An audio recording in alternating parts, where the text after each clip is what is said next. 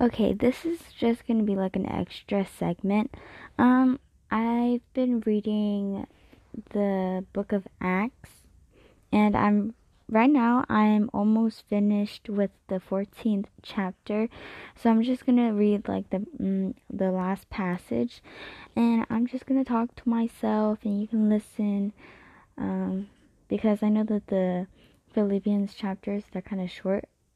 So for this, it's just something extra if you have nothing else to listen to. But yeah, I'm gonna read, and then I'm just gonna like write down my thoughts, and then yeah, I'll just talk about it as I go.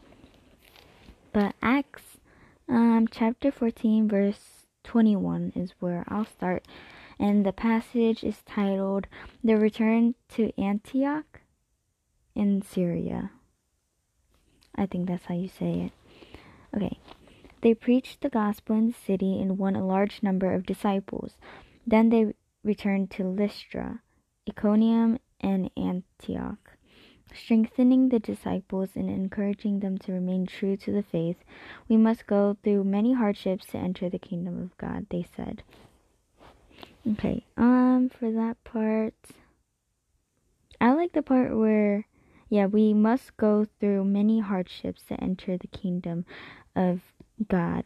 That reminds me of another book where it was saying that we go through a lot of hardships. Like, obviously, we go through a lot of hardships, but especially the believers, because we will be punished for doing good. And I remember the book.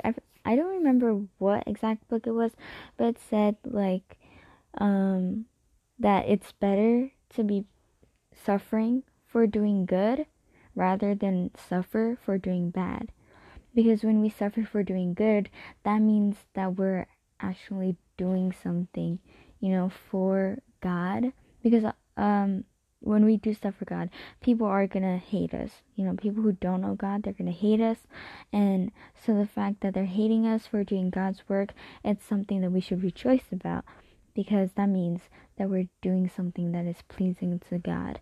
But then when we suffer for doing bad, then like obviously we deserve it, right? So there's really no reward in that. So that's what reminds me when that's what I'm reminded of when I read that verse. And then the next verse, and on, Paul and Barnabas appointed elders for them in each church, and with prayer and fasting committed them to the Lord, in whom they had put their trust. After going through Pisidia, they came into Pamphylia, and when they had preached the word in Perga, they went down to Attalia.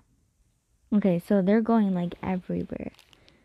So I'm just gonna write like preaching everywhere, which we should do. Preaching to all nations. That's one of the last signs too. One of the last signs that will lead to the coming back of Christ, the second coming of Christ. One of the signs is that the gospel will be preached to all nations. And yeah, then verse 26 and forward. From Italia they sailed back to Antioch, where they had been committed to the grace of God for the work they had now completed. So they completed the work of sharing the gospel with certain nations.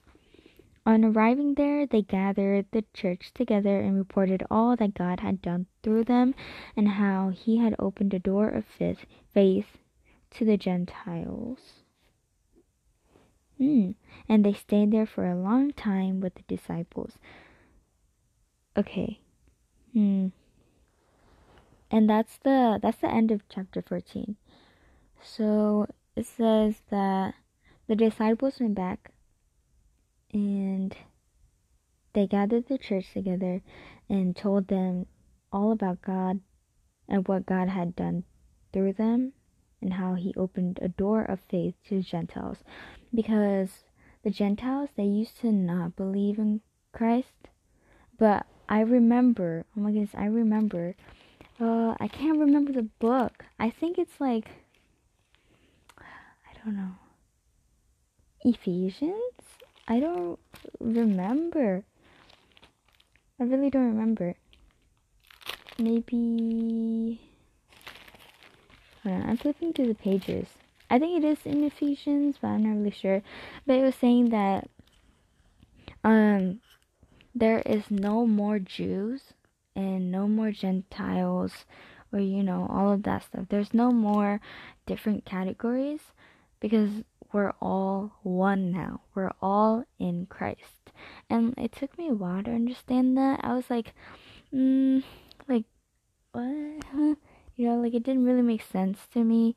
But then I remember I was watching a sermon and the pastor explained it, and he was saying how when we believe in Christ, we become a part of his family. And when we're a part of his family, we have one identity.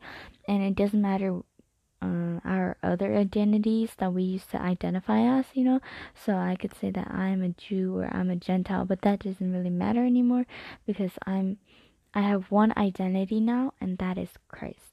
Christ is my identity.